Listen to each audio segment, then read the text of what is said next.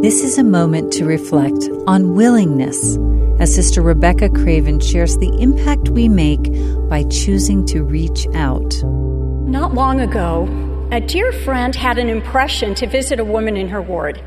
She brushed off the prompting because she hardly knew her. It just didn't make sense. But since the thought kept coming to her, she decided to act on the prompting. Because she was already feeling uncomfortable by the impending visit, she determined that taking something to the sister would help ease her anxiety.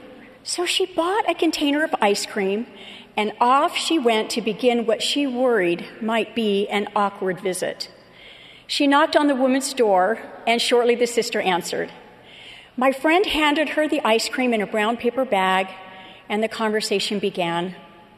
It didn't take long for my friend to realize why the visit was needed. As they sat together on the front porch, the woman unveiled a host of challenges she was facing. After an hour of talking in the warm summer weather, my friend noticed the ice cream melting through the brown paper bag. She exclaimed, "I am so sorry that your ice cream melted."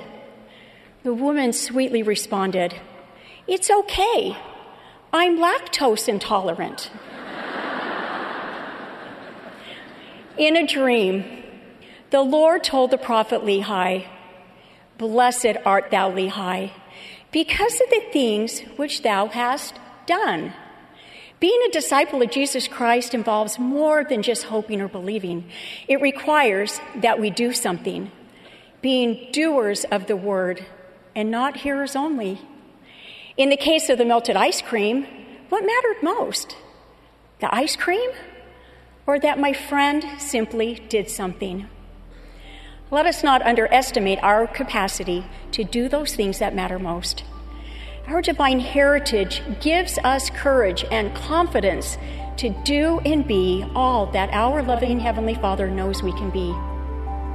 It is not about the ice cream, and it is not about doing more.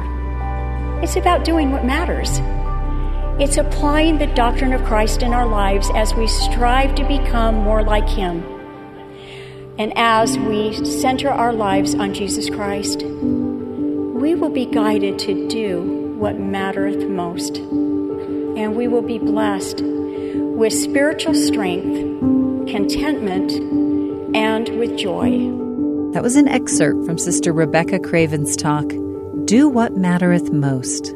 This is a moment to reflect.